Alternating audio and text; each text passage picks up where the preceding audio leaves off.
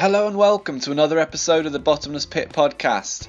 I'm going to leave the intro to this one quite short because I think the title of this episode speaks for itself, and I want to get stuck straight in with this first-hand account of an author who writes under the name Rex Hurst, who, at the age of 5, was sold by his father to a satanic drug cult in Matamoros, Mexico, a border town to the US. That's as much as I want to say about it at this point, so let's just dive straight into this one.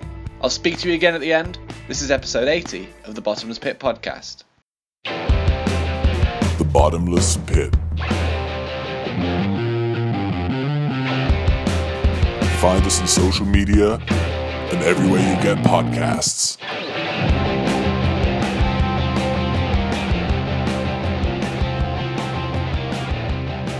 You followed the podcast on Twitter, and I had a look at your profile and your bio, like I do with basically when anyone follows us. And I'll read it out here because it says that you were born in Argentina to German immigrants and were kidnapped as a child by narco-terrorists and sold to a satanic drug cult in Mexico. Now that is quite the Twitter bio, and I am very, very interested to hear more. No one's ever asked me about it before, so... Really? Yes. I don't think people look at Twitter bios too often. Maybe, yeah, sure. That's well, I mean, why don't we just dive straight into it? Let's start at the beginning. You know, how did that come about? How did you go from, well, first of all, Argentina to how did you end up getting kidnapped? Where were you kidnapped, and how did you end up in Mexico? All right. Well, I was born in La Cumbrecita, which is a sort of a large German enclave in Argentina. Do you know anything about Argentina? Yes, I've been there. Okay. Well, then, you know, pretty much everyone's white. Very cold climate from what I remember. I haven't been back there. So is that down south then? Oh, yeah, pretty much. Yeah, okay. Well, it's up in the mountains. It's kind of like, right. It's almost similar to the Alps in just the way you got that little tinge of briskness to it every day. And there's lots of, I believe my family were vintners there. Okay. Well, now I understand part of it is, and I wasn't exactly kidnapped per se. I was sold by whom I assume was my father at the time. Wow. Do you know why? How did that come to be? Well, it turns out I wasn't, from what I remember, I wasn't exactly pure. What does that mean? And I wasn't German completely. Apparently, I wasn't actually his son. Now, I don't know how he found this out, but he at least came to believe in the case I wasn't actually that I wasn't actually his biological offspring, that my mother had an affair with one of the locals down there. Right. Now, when you say that, you believe that he didn't think you were pure, do you mean that in the sense that he thought that your mother had an affair, or that was he very much that he wanted a German child? A German child, yeah. Okay. Both, really. She had an affair probably with the local, because he told me this, I remember, as I was being taken away. Right. I take it kidnapped because I remember a lot of screaming that night. There was a lot. Some of the other members of the family objected to it. I remember an older lady, I assume was my grandmother, did not want me to go, but he insisted upon it. And I guess he was old school, and that he was the pater familias, and he ruled with an iron fist. Now, he had something to do with the wine trade. I believe that it was in distribution, if not actually being part of the vintner. So he would help. The family business would be to distribute wine all over the country, maybe even export it. So he had dealings with certain people who were, let's say, good at smuggling. Right, understood. Now, this guy, have you ever heard of the Matamoros drug cartel? Well, not ever even really a drug cartel. It's a man named Adolfo Constanzo. Yes, so I hadn't heard of this until I read your bio, and I went and had a look for a little bit more information. And as it happens, I've been to Matamoros. I didn't know this. So I've got family who are from Brownsville, so just the border town in the US opposite Matamoros. And so I am now a little bit more aware of the location of the story you're about to tell. All right. Well, I was put on a plane with a bunch of other goods, and this guy, Adolfo, he was, at the time, he's dead now, he got blown away by the Mexican police. He was a practitioner of what they call Palo Mayombre. Now, do you know anything about that religion? No, I don't.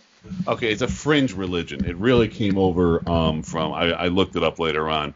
I learned a lot about it while I was working there. Now, originally it comes from Africa originally, and when African slaves were brought over to work in the sugar cane, the sugar cane fields, in a lot of those Caribbean places, in the French areas, the French never bothered to Christianize any of their slaves. Unlike the Spanish, who demanded everyone be, convert over to Catholicism, the French said, well, you can do whatever you want to as long as this work gets done. And that's where you have the rise of all those odd, weird religions around that area, like voodoo, hoodoo, palo, stuff like that. It's all the same religion. It's all based off the same religion. Did you ever read? There was a good book by Chinua Achebe called "Things Fall Apart." No, I don't. What happens with that? Oh well, he describes the clash of cultures of colonization of Nigeria, and the religion he describes in it is pretty much the technical term for it's like West African religion or something vague like that. Okay. All right, so it's basically just this ancient religion's been left over, where they collect the spirits of things, and it's not just people and animals. It's the spirits of rocks or anything that's considered to have some sort of spiritual relevance to it, and they collect it in this bucket. Basically, it's a cast iron box called the Ngangaga, and they do ritualistic things around it. They have candles, which were specially crafted in order to attract spirits, in order to make this Ngangaga stronger. And the stronger it is, the more spirit stuff that is in there, the more powerful the practitioner of it. Okay. Constanzo, I believe he referred to himself as a Tete, or he was a high priest. He comes from a long line of high priests. Well, I don't know if the high priest is even really the term. I can't remember the specific term of it. But he was a Apollo worshiper. People believe this down there. He would make spirit charms for people and, had a pretty decent business. Yeah. He himself really believed all this material. Well, the old school Ngangagas didn't just... Nowadays, they use bits and pieces of metal to add strength. They say they want to be faster, so they'll take the bones of a fast animal and they'll put it in this thing. If you Google Ngangaga or Palo altar, you'll get images of like a cast iron pot, and it looks like a pile of garbage. It's really a religious altar. How are you spelling Ngangaga? Nganga. Okay. Oh, yeah. Yeah. I mean, it looks ridiculous. It's got some paint. But that is probably whichever one you're looking at is a very powerful symbolic thing in that religion. And people believe this. I mean, that's why, there's any place that, has low education, you have superstitious, ridiculous stuff like that appear. Yes, sure. I mean, this Ngangaga looks like almost like a cauldron full of junk. Full of junk. Yeah, that's a good way to put it. Yeah. But they believed. And this guy Constanzo, he believed. He was third generation. He was raised to believe that he was a powerful man. He was going to be more powerful. They called him El Padrino, and he was He was basically a narco terrorist who got all of his people to come around, who swear the loyalty of his people through this religion. Now, how did it come to be then? Because so far you've mentioned about the way that they would use, for example, to increase speed, they would take the bones of a fast animal. How did it then go into to using humans and involving humans in that? Well, that's what the original religion used to. The religion. Okay. Now, they stopped it because the Mexican authorities, or the authorities everywhere, a lot of this came out of Cuba as well. And then I think part of it was then transplanted into Mexico. The old school way was to sacrifice humans, and he wanted to go back. He truly believed it. Now, I see a lot of these Palo guys, they'll hide the religion. They'll put some like a Catholic tinge on it, right? Mm-hmm. They won't mention the name of an old god. They'll say, we're doing this for St. Peter, and St. Peter will bless you through this ritual. And they'll sort of twist it around this way. Constanzo did not. He went old school all the way. Some ancient gods, I can't remember what they were called. I think it was Zombie and Guru Finda, something like that I remember being mentioned, to give him strength. And so the most powerful creature on the planet is the human being. And specifically, he wanted someone who was smart. He wanted to be more intelligent, so he was looking for people that could give him a greater intelligence to rule over his kingdom, as it were. And that's kind of where I came in. Okay, so how old were you when this all Okay, took 5 place? years old. 5 or 6 years. Now, obviously, I wasn't acceptable to them because I hadn't developed. Strange is the same in certain ways. When you're dealing with intelligence and with spirit things, the younger person isn't as good. But the people who acquired me through these smugglers and gave me to this basically extended cult didn't really understand. They weren't the brightest people on the face of the planet either. You wouldn't believe it. He had them convinced that he could get shot and walk away, that bullets would just bounce off of him. He would do these magical, I remember, I would help him do it because they didn't want to let me go. But they didn't have a real use for me. I remember them talking about it, and I could barely understand too much Spanish either. Sure. Okay. Yeah. I was taken to it was outside of Matamartos where they would smuggle the stuff in, before distribution into the United States, and I had a sense of impending doom.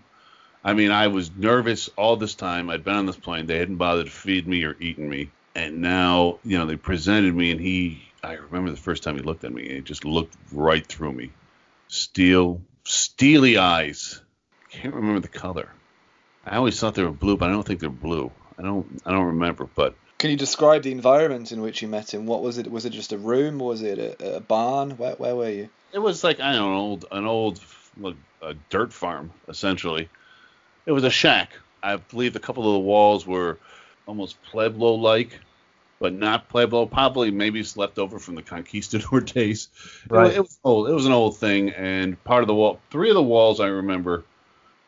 the walls were stone, but the roof itself was wood and sort of tattered together. I mean, it was you could see through the shafts. And the floor itself used to have been nice at one point, but it's just been out of disuse. Wow. So what was it then after you've arrived and you've been inspected for the first time? What is it that you then were doing? How long were you there, and what were you doing in that time there? Okay, I was there for about 4 years, and I was learning. Here's the thing: I think they eventually decided to try to harvest me. What does that mean? They wanted to harvest you? He wanted me to make intelligence so that he could, eventually use that in his Ngangaga. I think that was the original idea. So to sacrifice you. Yeah, exactly. Or eventually. Yeah. I mean, these guys paid money for me. They didn't want me, but they didn't want to just throw away the money. I guess certain amount of thrift in their nature. So I was a cabin boy almost. I would clean stuff up. I would help learn how to make meals, that sort of thing, clean dishes, do all the things, wash clothes, all the things they just didn't want to do. And then they would give me books occasionally. I don't think any of them could read. Constanzo could read. I know he did. And his woman there, La Madrina, they called her, Sarah. Yeah. I think she's still in prison even. I'm not sure. Let's have a look. I can click. I've got the Wikipedia of El Padrino up here, and she's 45 years in prison. She's currently serving. Well, because eventually he harvested some kid out of Brownsville who was crossing the bridge. I believe he stopped to take a leak, and they grabbed him. But he started doing that. I don't think harvest is the correct word. I don't remember the word too well. It's a very distancing word, isn't it? I mean, it make it and I appreciate why that would be the case, but it really makes it clear that they possibly weren't valuing human life in any different way to animal or object. Not at all. They killed. I've seen. They killed people. I saw it in front of me. Really? Oh yeah. How would they do that? They just shoot them in the back of the head usually, or they would do a sort of ritualistic paint on their head. But the cultivation of the bones, putting in the Ngangaga, was very ritualistic done. But the killing the actual person wasn't that important. So depending on how they do it, a couple of guys, they made them dig their own graves, and I remember I remember them being out in the field, and they're making them dig, and these guys are standing around, and they're laughing. They're laughing hysterically because they think it's funny. Then I'm inside cleaning, washing some dishes or something washing some dishes, and then there's just pop, pop. And they called me out, and I had help fill in the graves. Oh, wow. Uh, I mean, that's you as an age, between age 5 and 9, you're doing that stuff. yeah. It's amazing, I'm still amazed at how it seemed to did not affect me as much. I mean, it did and it didn't, but the kids have such a resilience to be able to just bounce back from this sort of thing. Yeah, sure. I mean, but there must be a certain hangover. Do you know what I mean? Oh yeah, there is. It came back later, but at the time, since kids had, and since my idea of what was normal at that point was just so off, that I just did it. I understand these people weren't nice to me or anything like that. They would kick me and throw me stuff at me. Whenever they got drunk, I went and hide just to be sure. Just to make sure nothing happened. I mean, it was nothing sexual ever happened like that, but I was afraid it might. Yeah. Consider okay, yeah. No, go what on. happens to some other kids. Because I looked this up, and I looked up what other kids, and, I'm surprised that they kept me around, really. Why is that? Because they could have easily sold me to some pedophile firm, as it were, in one of the touristy areas of one of the border towns, which apparently it was a big problem for a long time there. Yeah, it's interesting because I know that, as I mentioned, I've got family who are from Brownsville, which is the border town of Texas that is opposite Matamoros in Mexico. And when I was about 6 or so, me and my mum went over to visit my family, and we went for a day trip over to Mexico. And on the way back, on the way back, there were issues at the border because at the time, so I was tiny, and my passport was included on my mother's passport, and so there wasn't actually a picture of me in there, and it wasn't a separate document. It's just the way things were at the time, and so there were issues or hesitancies from the US authorities wanting to let me personally back into the US with my mum, because there wasn't any photographic identification of me there. It was just my name and details on her passport. Right. And I mean that was part of the problem. I mean, recently when they were talking about breaking up families at the borders under the Trump administration and ICE, I mean, there was a real reason for that. It wasn't just doing it. It was because children were being kidnapped, and by these people wanting to come into the United States, and they claim that this is their child and they have to stay because of their child, and so they would separate the kids in order to make sure that the child identified those people as their parents. I mean, there was they acted like it was just some sort of malice, but there was a very specific purpose behind it. Interesting. I've not heard that before. That's an interesting take. Yeah. Well, I mean, they didn't do, I mean, these guys are human too, that work in the Border Patrol and ICE, and they don't want to do this stuff, but they've seen some pretty horrific stuff down there. Yeah, I mean, that makes sense. Of course they are when you put it like that. It's just, it's not necessarily the way things have been reported, Of course not. Wow. I mean, we can go on about the media and how terrible it is now. It's ridiculous. Yes, but let's go back to what to your story. Let's go back to that now. When you were initially sold by your father, do you know if he knew where you were going to, who you were being sold to? I don't know. He must have had an idea that it was out of the country. That it was just something not to be dealt with. I don't know. After he told me in the car that I wasn't his, and that I was, I don't know, as he put it, impure or not solid, or not solid, something. Well, he must have known. He must have known, well, at least that I was leaving the country, that it was probably not a very good end. I don't know if they were involved in smuggling themselves, or at least had contacts. I don't think you can not have some sort of contact. Everyone, as J. Edgar Hoover said, everyone does business with everyone else. So he must have known someone who knew someone who just, took care of this. Go on. It wasn't one night. I mean, it was a several day journey with stops and starts. So it just didn't happen. It happened at least over 2 or 3 days. Within Argentina, this is still. Oh yeah, outside. I went from Argentina to another stop, then I believe to Mexico, or there was another stop after that, and then to Mexico. And I remember stuff being put into the plane and taken out and that sort of thing. Wow. And on your blog, on your website that you've got here as well, there's in your about section, there's a little bit of an elaboration on your initial Twitter bio sort of synopsis there, and it says that you were subjected to various humiliations. Is that what you were talking about with regards to the physical abuse that you might have suffered, or what is that in reference to? I didn't know the language too well, so they made fun of me about that. What I was, let's say, a stress ball. Whenever they got angry about something, there's an old joke in The Simpsons. Do you remember when when Marge goes to work at the power plant with Homer, he goes, "Remember, blame everything on the guy that doesn't speak English." That's kind of what it was. Right. So, and they would get drunk and they would make me do things like they would throw bottles at me. And then, make me stand there with my arms out holding books. And if I dropped them, they would hit me or kick me. Or sometimes I would go without food. They would have me, whatever popped into their head as almost a cruel bullying thing. And to what end? What was the purpose? Was it just because you were seen as not useful to their cause? And yeah, well, it's not. Don't forget, there's not cause. These aren't rational people. These aren't people these people never evolved beyond the high school bully. A lot of times, Constanzo was different. Constanzo had things partially in charge, probably because he was taught to be in charge of things, but.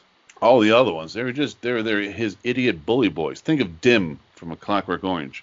They're uneducated. A person's emotional level, their ability to see beyond themselves rises with their education. So the less educated you are, the more likely you are to still just be childish about stupid things or sign things like that. So I mean, it wasn't a purpose to it. It was more. It was a bullying thing. It was a momentary diversion. Okay. And was that something? I was the younger one. I was the youngest one there. I was an easy target. And was that something that was continuously happening for the entire 4 years, or when did that kind of begin? That began right away once they realized that I wasn't going to be, chopped up, and then they realized, I couldn't fight back, and I was dependent on them, really. But they still kept you around, and you think possibly to wait until you're a little older and possibly... Yeah, maybe. Could then be used. I don't know if they thought that far ahead. Right. They weren't bright. I remember Costanzo would bring them around, and he'd, chant, and then he'd do these, magic tricks. Such as, like what? What would he do? Well, again, like the fake bullets. They would shoot at him with a gun he provided him, and he's like, "See, it does not harm me." And it's like, obviously they're not real bullets, but they all believed it. Wow. Yeah. And he would do the thing. He'd put a couple of real bullets in first, shoot it, and then give them the rest. And they were like, "Oh my God, this is amazing!" And it's like, I didn't know what to think. I didn't say anything. Stuff that it's pretty easily to see through. But I think they believed it because they probably been raised around it themselves. It's an old superstition. It's been around for a long time. They've all heard about it, and then they get involved in it, and they're willed to believe, just like any other cult. Yes. Yeah, absolutely, 100%. I can see those parallels straight away. I mean, it's very clear what was going on as far as the brainwashing and just the rejection of anything other than what they're about. Right. So towards the end of the 4 years that you were there, you were rescued by Mexican police. Do you remember the day that happened? I wasn't. No? I was. No. No, I got away. You got away? When the police raided the place. Oh, so you just ran by yourself? Yeah. So talk me through that then. What do you remember happening, and how did you know that this was your opportunity to make a break for it? Well, when the shooting started, because the shooting until then had always been they'd bring in a couple of people, they'd either stage one of their fake things or they'd bring one of their boys over, and there'd be 16 guys around, and they all shoot him, and then they'd cut out part of his limbs or something like that. The cops all pulled up, and these weren't cops. I believe they were like military. I remember their machines were like green. They were Jeeps. Okay. And they all piled out, and they did not look like police. They looked like military or paramilitary, something like that, or I can't remember what it's called, some sort of defense. I don't remember what it is. But they started shooting, and everyone else was scared shitless. They were all shooting back, but it was all panicked. I remember one guy had a shotgun, and he was so panicked he accidentally ejected all the bullets before he shot him. Wow. So Yeah. I took this as my opportunity to get the hell out. How did you know which way to run? I mean, there's bullets flying in all directions here. How did you... Away from the bullets. I mean, but I'm assuming here that the army, or let's assume it was the army, at least in some capacity, were surrounding the place. You know, how did you? Oh, they didn't surround the place. No. Okay. No, they just drove right in. They drove right in. The machine. I think one of the guys, they had one of those machine guns in the back of Jeeps, and they machine gunned the cars, so they couldn't get away. And they told them to surrender, and they didn't surrender. And then it was just a shootout. But they didn't. It didn't seem to be much tactic except for shock and awe. I think they expected to overwhelm them immediately, and these guys just, started shooting back. Maybe because they believed that the bullets wouldn't hurt them. Ah, yeah, that makes sense. Yeah, maybe they just Sure. panicked. I mean, their first reaction when dealing with a crisis was violence, and that's probably been their way all their lives. So I managed to run away, and I was on the road for a couple of days. At age 9. 10, 9 or 10, I don't know, something like that. But it was unusual to see kids on their own at that time. Yeah, of course. So where were you then? I mean, this is you're still in Mexico. You didn't make it to the border or anything. I mean, Yeah, I made it across the border. you made it across the border. Okay, so you got from the cult to across the border into the US. Yes. Into Brownsville, or where were you? To Brownsville. And what were you doing for those first few days on your own? How did you sort of make yourself known to, authorities or whoever it might have been? Well, I went to the police, and I told them I was lost. I learned a certain amount of English at this point. So you'd been speaking German initially, had you then, as a first language? Yeah, but I picked up some Spanish and some English from them, because most of them spoke English, broken English, but they all knew a certain amount of it. And I knew a certain amount of the German eventually. I don't remember any real German now at all. Okay. It's been 30 some odd years since I have spoken Sure. it. But I went to the police. I told them that I was lost. I couldn't, and then I told. I don't know how they believed me. I told them I couldn't remember my name or who my family were. Because, I didn't know where to go. I knew I couldn't go home. What happened? I mean, did you go into the... Yeah, I got system? taken into social services. And luckily, I was eventually adopted. And I assume then you were assigned a new identification and all this kind of stuff that was possibly not your birth given name. That's Yeah. right. That's right. I took on their last name, but I was taken. They took me to the hospital. I was given mental examination or psychological examinations, all that sort of stuff. I don't think they took it in their head that I was just lying, that I didn't remember who I was. Why did you conceal that? It was a gamble, but they all talked about the United States like it was the old school land of opportunity, that it was the best place in the world, that it was golden, that you can get whatever you want. Mostly it was, for them, I remember talking, it was mostly material goods. You can get whatever you wanted. They had everything. So it wasn't just, opportunity. It was, you can go there and you can get all the type of, food and clothing and instruments and stuff that you wanted there. And that's why it was golden. So why was it that you decided to conceal your name, if you did remember who you were when you arrived at the police? I was afraid I would get sent back. And then what would happen? Ah, okay. Now, granted, that probably wasn't going to happen at all. They probably wouldn't connect me with some thing in Argentina. If I'm coming from, the Mexican, and I'm speaking, obviously I had an accent at that point.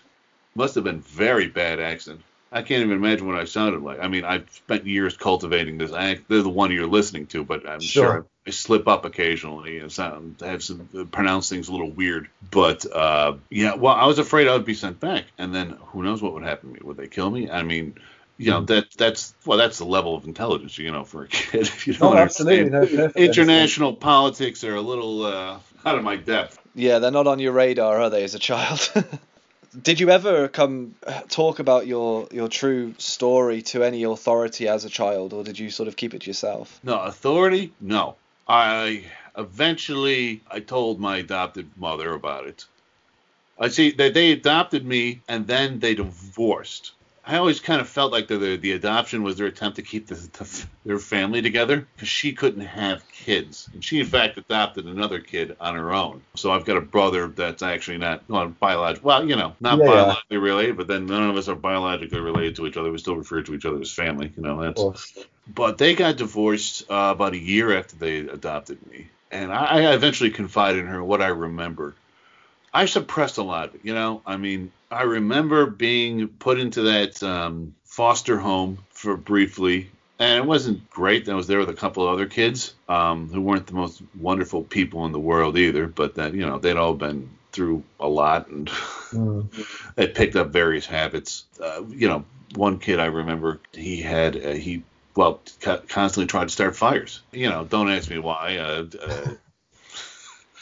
So there was an attraction to him, but you had to keep anything away from him that could start fires. And he was about my age, so at that point it's a compulsion rather than anything else. But right.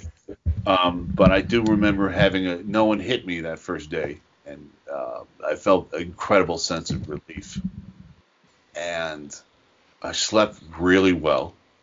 It was on that mattress. I remember that mattress. It was like I put my head down and I just zonked right out. I woke up feeling refreshed. It was the greatest night of sleep I remember ever having. I always remember that. And the smell of the pillow just washed over me. It was amazing. That's incredible. That's incredible. So I think. Yeah, well, again, if you're a kid, you're more instinctual than logical. So I put a lot of that behind me. I just focused on, without thinking about it, I just naturally got in the function of dealing with my life as it is now. Yeah, because you're doing writing now. You're a horror sci-fi writer. You've got. Oh no, I didn't mean now. I meant back when I was a kid. Oh, okay. Now I'm dealing with it again as an adult. Looking back on it with the maturity I have now. And how are you going about doing that? How's that all panning out? I get very angry, but there's no one to actually vent my anger against. Mm. And I'm afraid, I then go out and I exercise. That's when I go out and I start exercising. I start, running. Or get on the treadmill and just start going to sort of sweat that out of my system because I'm afraid I'm going to, take it on people that don't deserve it. But, yeah, again, all the people that deserve that anger are gone, but the anger remains. Yes, yeah. Part of that is what I channel into my writing. I burn it off that way, too. Have you ever written about your experiences? No, I don't. I put it into I've got a book coming out later on that I put part of it into, but I don't know if I'm ready to really delve back in there because that means I have to spend a lot of time mentally going over things again. Yeah, of course. I mean, how much of this at this point is first-hand memory, and how much is it of things you've learned, since you've been an adult about what the sort of thing was that was going on down there? Well, the sensations. Whenever I describe a sensation, that's real. The basic elements are, but, I'd say at least 50-50. Yeah, I mean, that makes sense. I mean, Constanzo, I didn't really even know his name until later on. They just called him, El Padrino. Or, the boss. Wow. I look at his face and I remember him. And, again, I don't have any hate towards him because he never did anything to me. Yeah, but without him, that cult wouldn't have existed. Right, exactly. But at the same time, he's dead. He's been long dead, and it's some residual crap in my life I just have to purge. And maybe it's helping me creatively. Yeah, why don't we talk about some of the books that you're doing and the writing that you do? Well, okay. The family eventually settled in Buffalo, New York. And that's where they're from. So that's where I spent most of my formative years. Have you ever been there? I've not been to Buffalo. I've been to New York City and then various places across the country. But yeah, not. Okay, that New York City's not Buffalo. No, I appreciate that. Home of the wing, home of the chicken wing. Well, I'm writing several science fiction stories. I have a few out. They were based around an old RPG that I used to, that role-playing game that originated in Buffalo. That's the other thing too. Once I learned, I got involved. I've read constantly. I got involved in all these video games and RPGs and so forth. I think just as an escape. I got very involved in escapism. And these are based around an old RPG. Now it's not in public domain exactly. They're still around, but I'm saying this badly. These science fiction books are based in this particular world, so they're all connected together. With various alien races coming together who don't particularly care for each other, but are trying to resist an invading force from a different galaxy. Well, there are 3 science fiction books out now, all set in the same universe, but not exactly connected together. It's called Across the Wounded Galaxy is the main book, and then there's several short stories called Twin Villains, and there's one called Spiff Blast Handy, which is the most popular TV show at the time there. Oh, right, nice. Yeah, I know. Yeah, it looks like though that yours, from the summaries that I've seen on your blog and on your site, it seems they might, they're entwined with a little bit of dark perspectives on things and. Yeah, I can't get that out of there. So decided to use it again. That's how I channel my anger is into it. Right. So it's a dark take on things. And one thing I like about this particular series is there's barely any humans.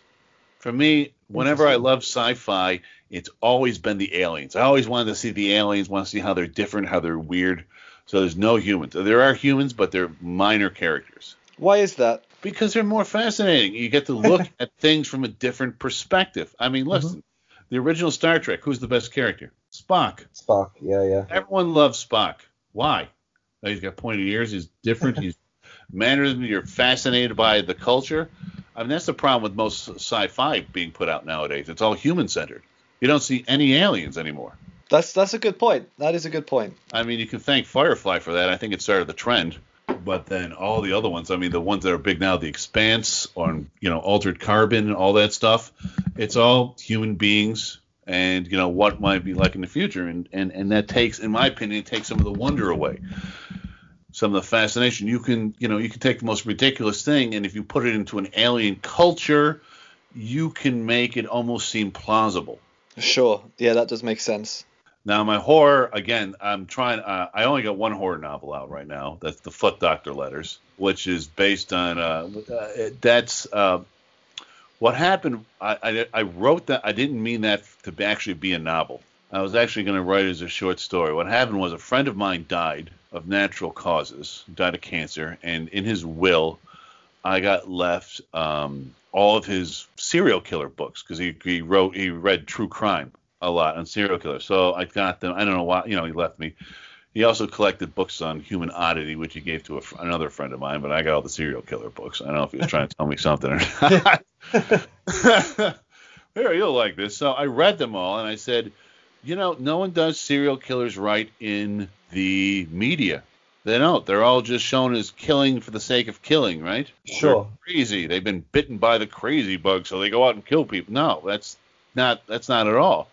Looking at their bio after bio after bio of these guys, you realize some basic facts about them. First of all, according to the FBI, I looked all this stuff up. The FBI, 76% of all serial killers are sexual crimes. Between 74 and 76 are sexual crimes. Now, you'll never see that in any movie or book. They always leave that particular part out for the most part.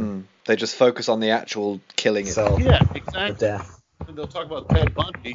He killed that first woman, but then they leave out the fact that he kept visiting her body for weeks afterwards and having sex with it. I understand why they leave it out. Yeah. But at the same time, I mean, that's an important part of his pathology. Sure. That a lot of these guys, it's the sexual instinct turned wrong or just, corrupted to such a degree.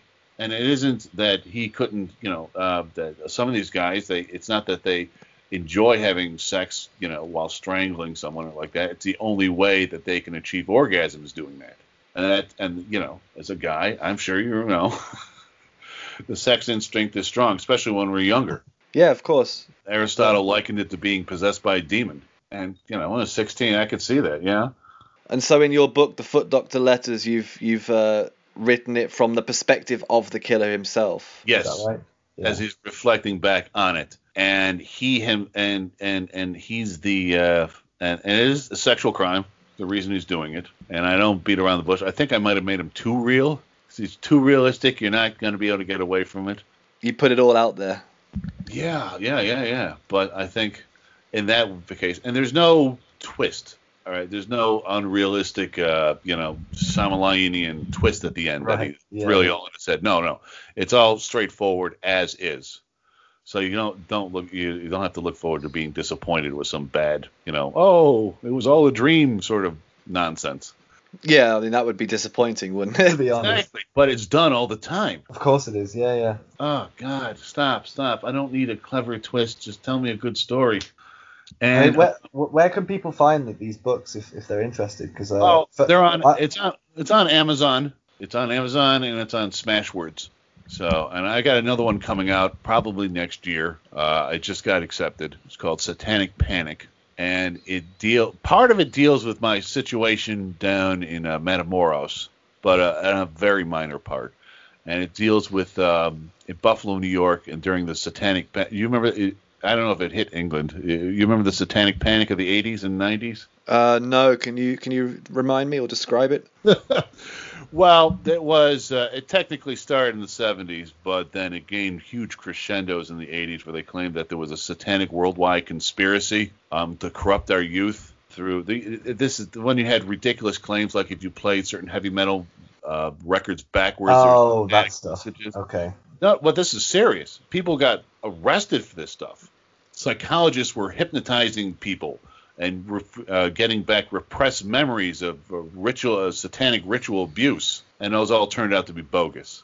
There was that whole case. Jana Reno gained the power because she basically did a witch hunt against daycare workers who were being accused of using satanic rituals to abuse their charges. And and you look at California, there's a whole swath of them. It was a complete witch hunt where tons of people got locked up simply on the allegations, as it turns out, unfounded, and the words were put into the kid's mouth that they were being abused and sexually abused. There was no physical evidence of it, but they took the kid's words as literal. And only, let's say, 30 people, close to 30 people got locked up. They all got overturned except for one. It turned out the guy had a history of pedophilia. Wow. You couldn't, computers weren't what they were back then, so you couldn't, screen everyone out. And then you had the West Memphis 3 case where those kids got locked up for 30 years based on it. Yeah, I'm aware of that. I do remember that one, actually. But that's based off the Satanic Panic. They were afraid. And these kids, I mean, you look at them and it's like, well, they listen to heavy metal music and they wear black clothing and they're goth and all that stuff. And that's the reason they got locked up. Wow. So your book is based around that time. What is it? What is it going to be? I mean, is it fictional? It's based partially on fact, but I took a lot of actual deaths that occurred in Buffalo at the time, because Buffalo was the center of it too. Okay. Geraldo Rivera did a special in Buffalo because there was a supposed place called Snakeland where they would do satanic rituals. They sit there and they play Dungeons and Dragons, take drugs, and do satanic rituals. And it's complete nonsense. I mean, they might have, but they were just idiot teenagers like anyone else. They get drunk, they take drugs, and they screw around in the woods and do satanic rituals. Nowadays, they just do all that without the satanic rituals. I mean, and we're not talking about sacrificing goats. We're talking about saying you could buy a copy of Anton LaVey's Satanic Bible in Walden Books. You go to the bookstore and pick up a copy of it. Right. I mean, that's what they would do. They would sit there stoned and just, recite the rituals that he put into that book. I mean, it's just complete, showmanship nonsense. but scared the hell out of some people. So this particular book, which will hopefully come out next year, well, they said they would come out, they were going to put it out next year, is I looked at all this material that scared people. I looked at Michelle Remembers, The Satan Seller, what is it? Turmoil in the Toy Box. If you haven't read that, you should read it. It's hysterical. Talking about all the toys are really satanic. All the toys that we all grew up with are satanic, like He-Man. He-Man is one of the most satanic idols ever because he's the master of the universe, right? Sure. The masters of the universe, and Jesus is the real masters of the real man. Stuff like that. I mean, the theory sounds bulletproof to me. I know, exactly. So I looked at all this and I said, what would the world actually look like if all this stuff was true? If you look, all the crazy claims that all these people made, I said, what if this was all true? What would the world actually look like? And so that's what the book's about. So it's a what if. Very interesting. I like that. Just exploring that idea.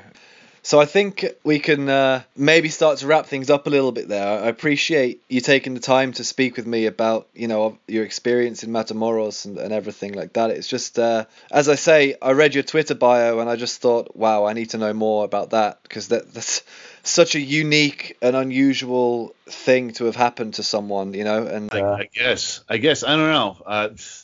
It's not something I speak about a lot. I mean, I put it on there because, it's a different name than my actual name, but it's just, I don't know. It's just my life.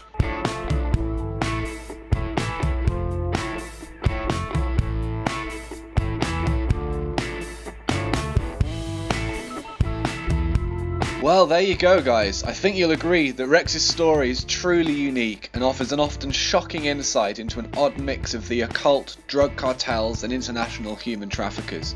Not something you would come across every day.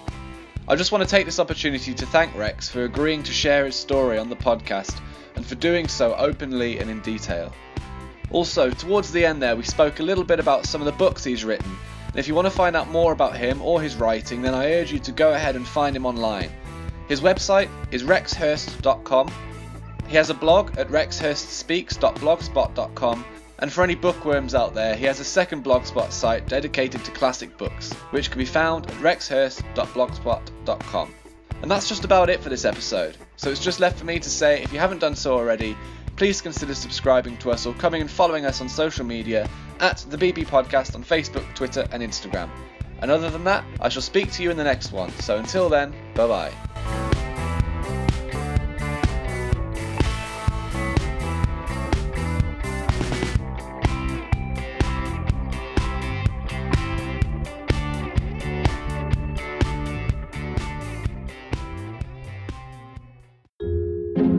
The Bottomless Pit podcast is part of Britpod Scene, an independent network of uniquely British podcasts that's always growing. Check out BritpodScene.com or follow Britpod Scene on Twitter to find out more.